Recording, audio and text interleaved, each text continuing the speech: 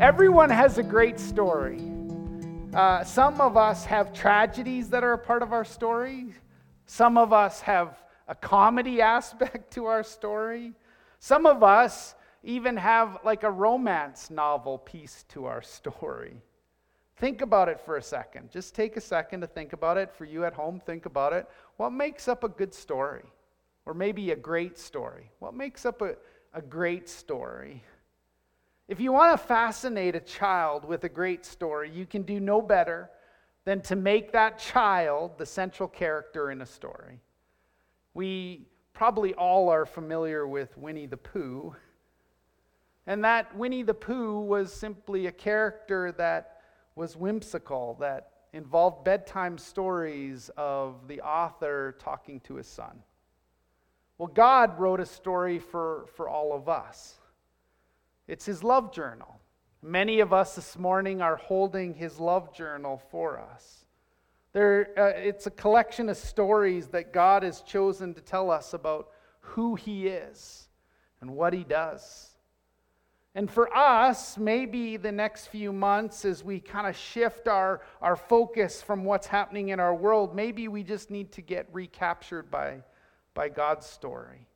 And so what I want to do for the next couple minutes is just read you a narrative of God's story. So you might want to close your eyes. If you're awake enough this morning, you can close your eyes, throw yourself into the story, and then I'm going to talk to you about a piece of the story from Genesis 22, okay? So just listen to the story. The story begins as God, the creator of all, prepared the earth for a place for life. God filled the earth with plants and water and all kinds of creatures. The most special of these creatures were humans, formed in God's own likeness, in his image. God trusted the humans to care for all of the creation on the earth. He walked closely with them. He showed them the best way to live. Under God's reign, the humans were cared for and protected. In spite of this close relationship, the humans began a pattern of rebelling against God and his ways. This broke God's heart. In God's perfect goodness, God could not ignore their rebellion, so he removed his care and protection from them. Now separated from God, humans became subject to sickness, to pain, to death. Determined to restore his creation, God chose a man named Abraham and his descendants to be his special people. God made a profound promise. God called it a covenant, and he made it with them, promising that he would extend their blessing, his blessing and restoration to the entire earth. These special people, called the Israelites, were chosen to show the world what it means to live closely with God. And God gave them a beautiful land where they enjoyed great blessings and great blessings growing into a large nation. But it was not long before the Israelites struggled again and rebelled against God's way. Choosing to live outside of God's care and protection, the Israelites encountered great pain and slavery from other nations. In spite of their selfish ways, God continued to give his people hope, promising to send a rescuer to bring them back to himself.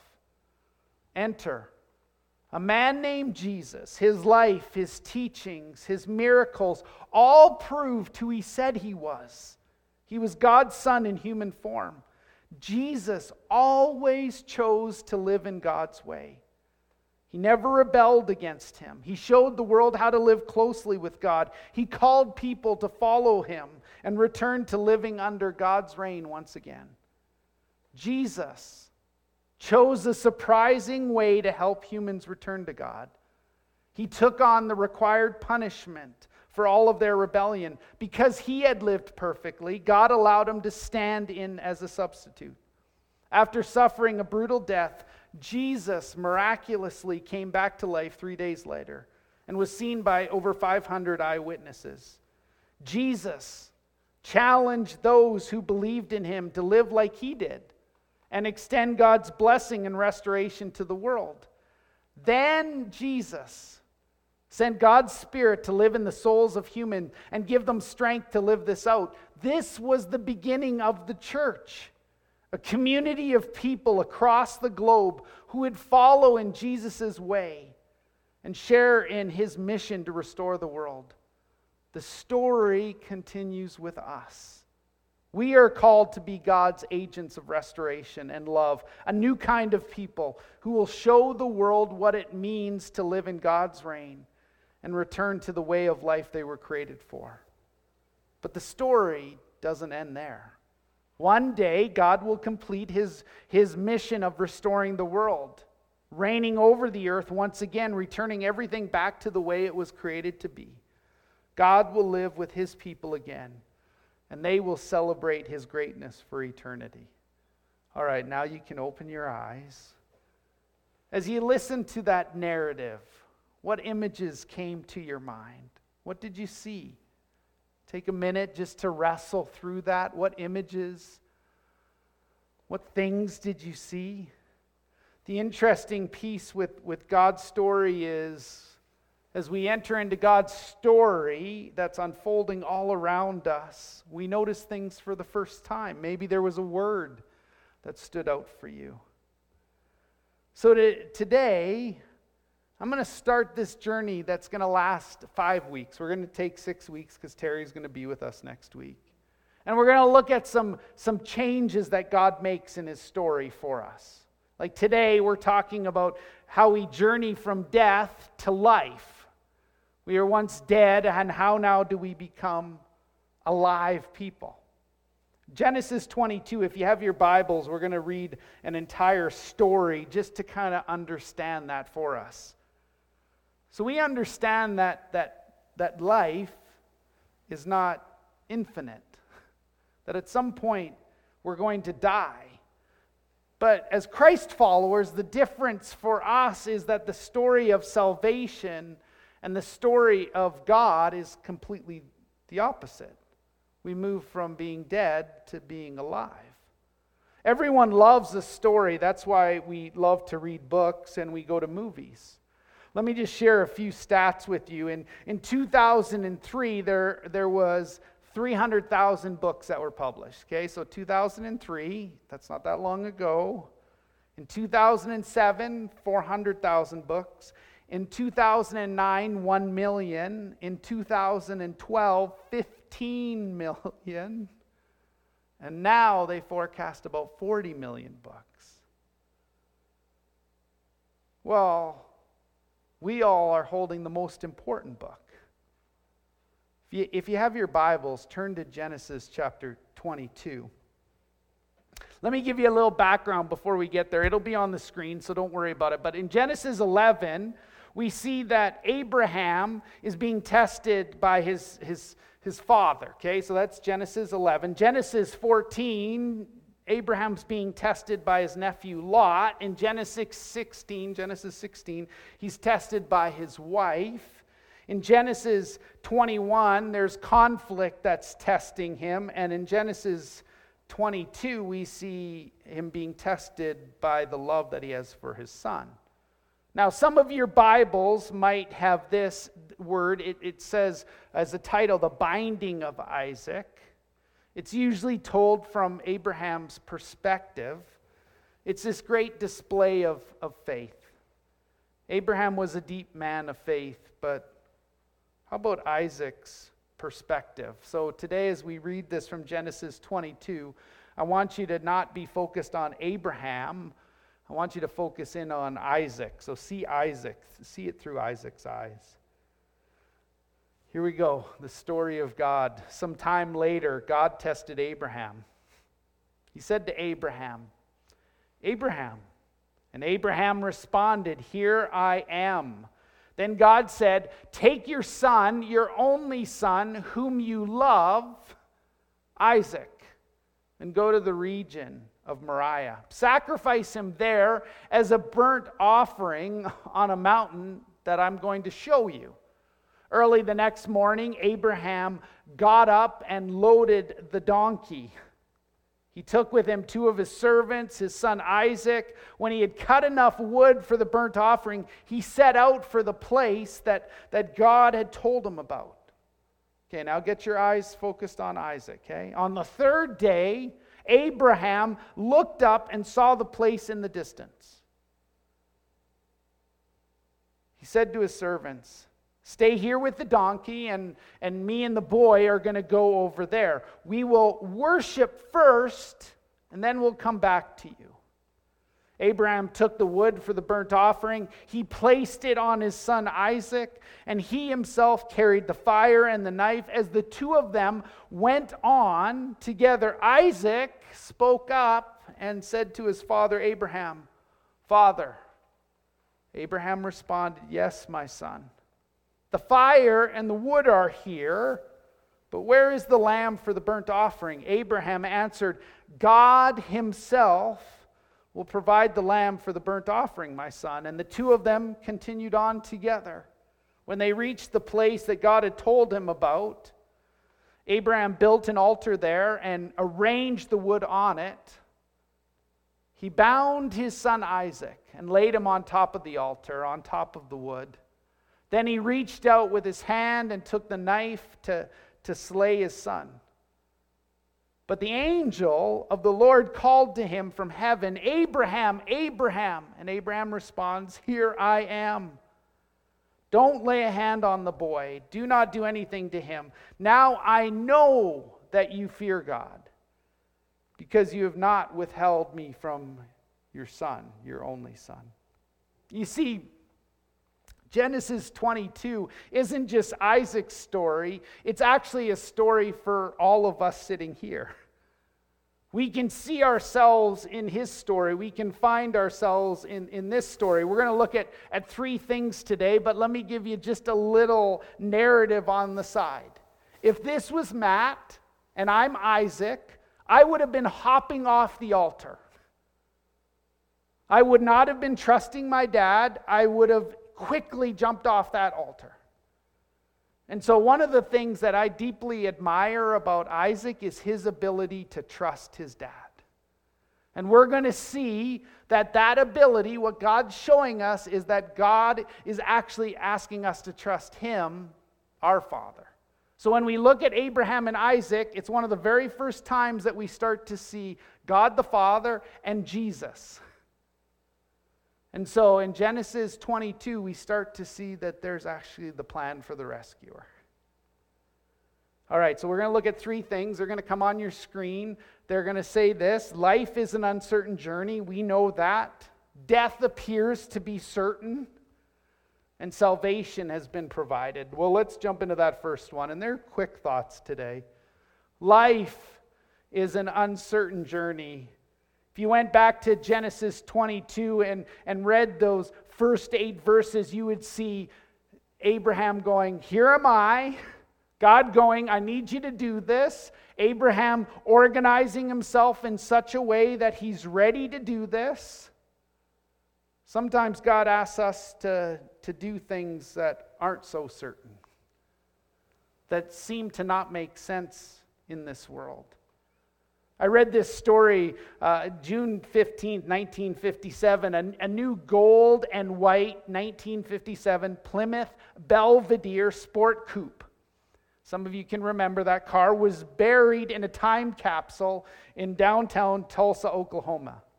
It was going to be open 50 years later to celebrate Oklahoma's centennial as a state. They had high hopes in 2007 what they might find. But unfortunately, the time capsule had leaked. The car was in 4 feet of standing water. Most of its contents were ruined, revealing a lot of rust, rotting upholstery, collapsed suspension, and flat tires. So as the news was watching this, you can just imagine the gasp of people. Items that they thought, let's bury them in the car, included jugs of leaded gasoline and a change of oil. There was documentation for a savings account valued at $100 in 1957, which now had maybe been worth just a little bit over $1,000. They had great plans. They had great ideas in 1957. But in reality, their plans led to nothing. There was nothing to show for their great ideas. For you, I want you to wrestle through this morning. How many great plans have you and I made in life that have led to nothing or something that was not expected?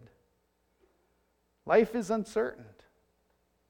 The story of the Bible is all about a journey. You're going to see this over these next few weeks. A journey where we're trying to find Jesus, and in reality, a journey to actually find what our contribution is in it. Let me say that again. As we journey through this, our desire is to understand more about who Jesus is and why Jesus was sent. And on the other side is to understand what our contribution is in it. Abraham was from Ur, and he was going to be moved to a land that God was going to show him. That was in Genesis chapter 12. It was unexpected. Abraham would have liked to stay home. Joseph, from the favorite son to being a slave living in a prison, to ultimately being the second in charge. That was unexpected. Israel, wanting freedom, but stuck in wandering and the battle for the land that God had promised. That was unexpected. Daniel, from being captive to being the second in charge in the land, then ending up in the lion's den. That was unexpected. Isaac, the story that we read today, was on a journey. Just going with my dad. Dad, where's the lamb? It's unexpected. 3 days of walking with his dad, interacting with his dad, there would have been much bonding. There was much he didn't understand. There was much he didn't know which was ahead of him. For us as individuals and then us as a church, where will our journey lead? Unexpected, uncertain. As you wrestle today, I want you to wrestle through this piece of what is unexpected, what is an unexpected piece of your story? What is something in your story that you might look at and go, man, that was bad. But God's turning it into something good. The reality is that no man knows what the days are going to look like in this life. Life is an unexpected journey. Well, let's move from that unexpected or uncertain journey to actually death appears certain. Okay, there's the certainty.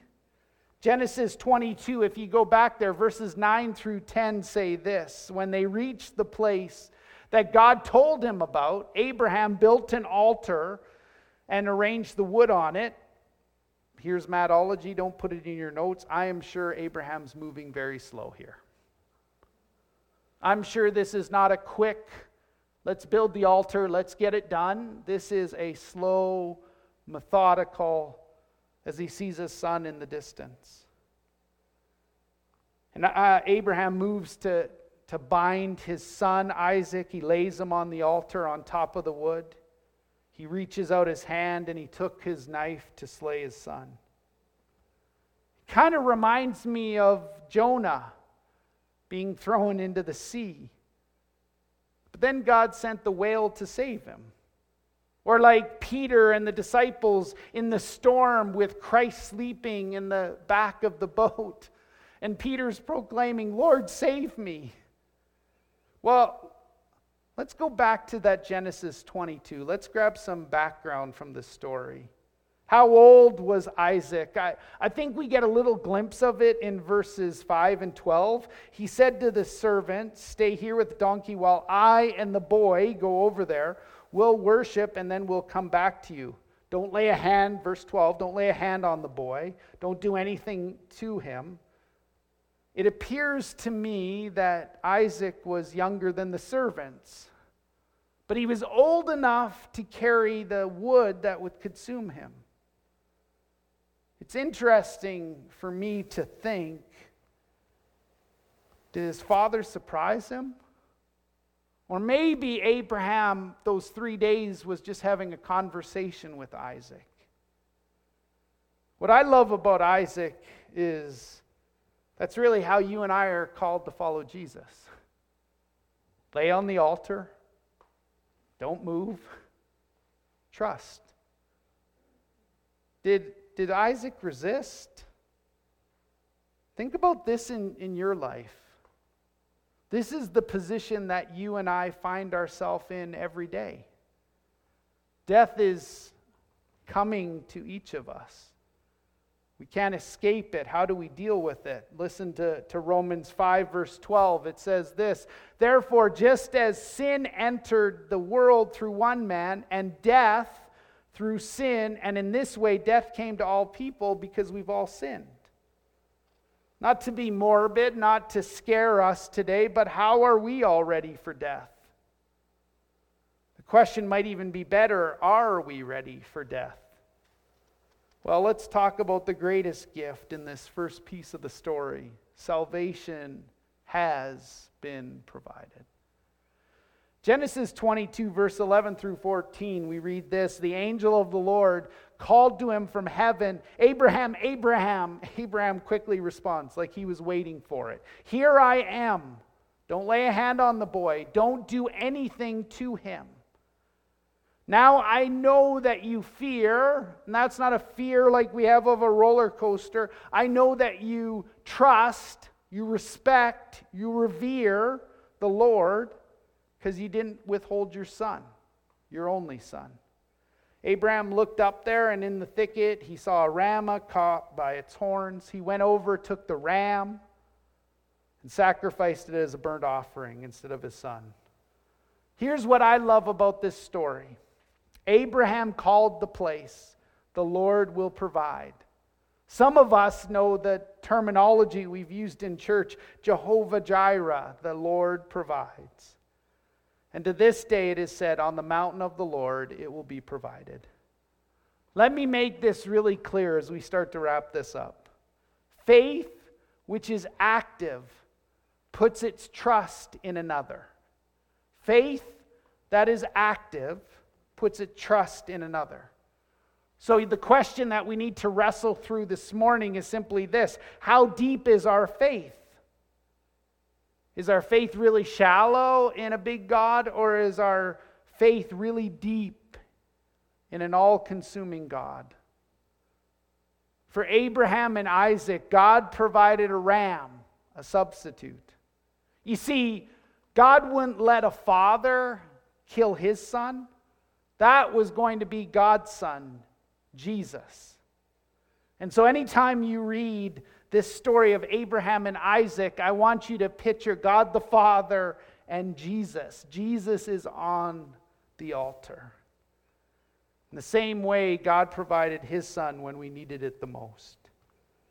Well, let me give you a couple things to walk away with today. You're going to learn a great biblical word. Isaac saw the consecration of his father. He learned that God always has to be placed first. Where is God first in your life? Or is he even close to being first? The word consecration is this. It's a solemn dedication to a special purpose or service. The word consecration literally means to associate with the sacred. Could you imagine if that was said of me? Boy, Matt associates with the sacred. Could that be true of you? Here's the other thing that Isaac actually learned. So Isaac learned that his father had God first.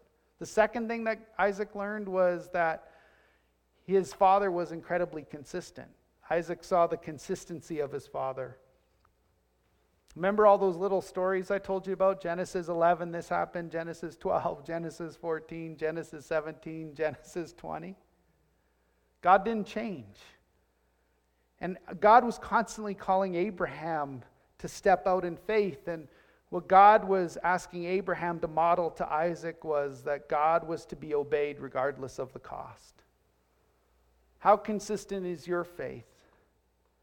See, consistency is the mark of a person who trusts in Jesus. And then the third one, Isaac saw the confidence of his father.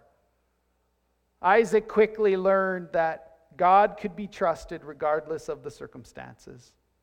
God has provided a Savior for us today. That is the Father's love for us. It's what God does. God does it faithfully. God does it repeatedly. God does it graciously. That's how God operates. God leads us from death to life. So I'm excited for this little journey we're going to take over the next 5 weeks. Here's where we're headed. We're headed from freedom to slavery. We're going to look in at Joshua. We're going to study then in a couple weeks, journey from the victim to actually being victorious. We're going to look at Daniel. We're going to then move to journey from religion to relationship, and we're going to look in at Luke. And then we're going to end with journey from darkness to light, and we're going to study in at John chapter 1. Let me pray for you. I'm going to pray 3 fancy words over you. I'm going to pray that you would understand the Missio Dei, the mission of God this week, that you would understand the Opus Dei, the work of God this week, and that you would understand the Imago Dei, that you were created in the image of God this week. Let's pray. God, as my friends journey this week in what you call them to, I pray those 3 concepts over them. God, may they understand that they're created in the image of God, the Imago Dei, and that we're actually image bearers. We're icons to the world. May that be true of my friends this week. And God, I pray that they would understand the Missio Dei, that you've called them into the mission of God. And that mission of God is all about reconciliation and restoration. They actually call us to be agents of restoration to a world that desperately needs it. And God, may my friends this week also understand the Opus Dei, the work of God. That you didn't abandon them, that you've given them the Holy Spirit that prompts, guides, and leads. And may they, as they go about their week, be involved in your work, knowing that they can do exceedingly more than what we can see with our own eyes. Keep them safe. Bring us back next week, whether virtually or in person. We'd love that you're on this journey with us. We ask all this in your name. Amen.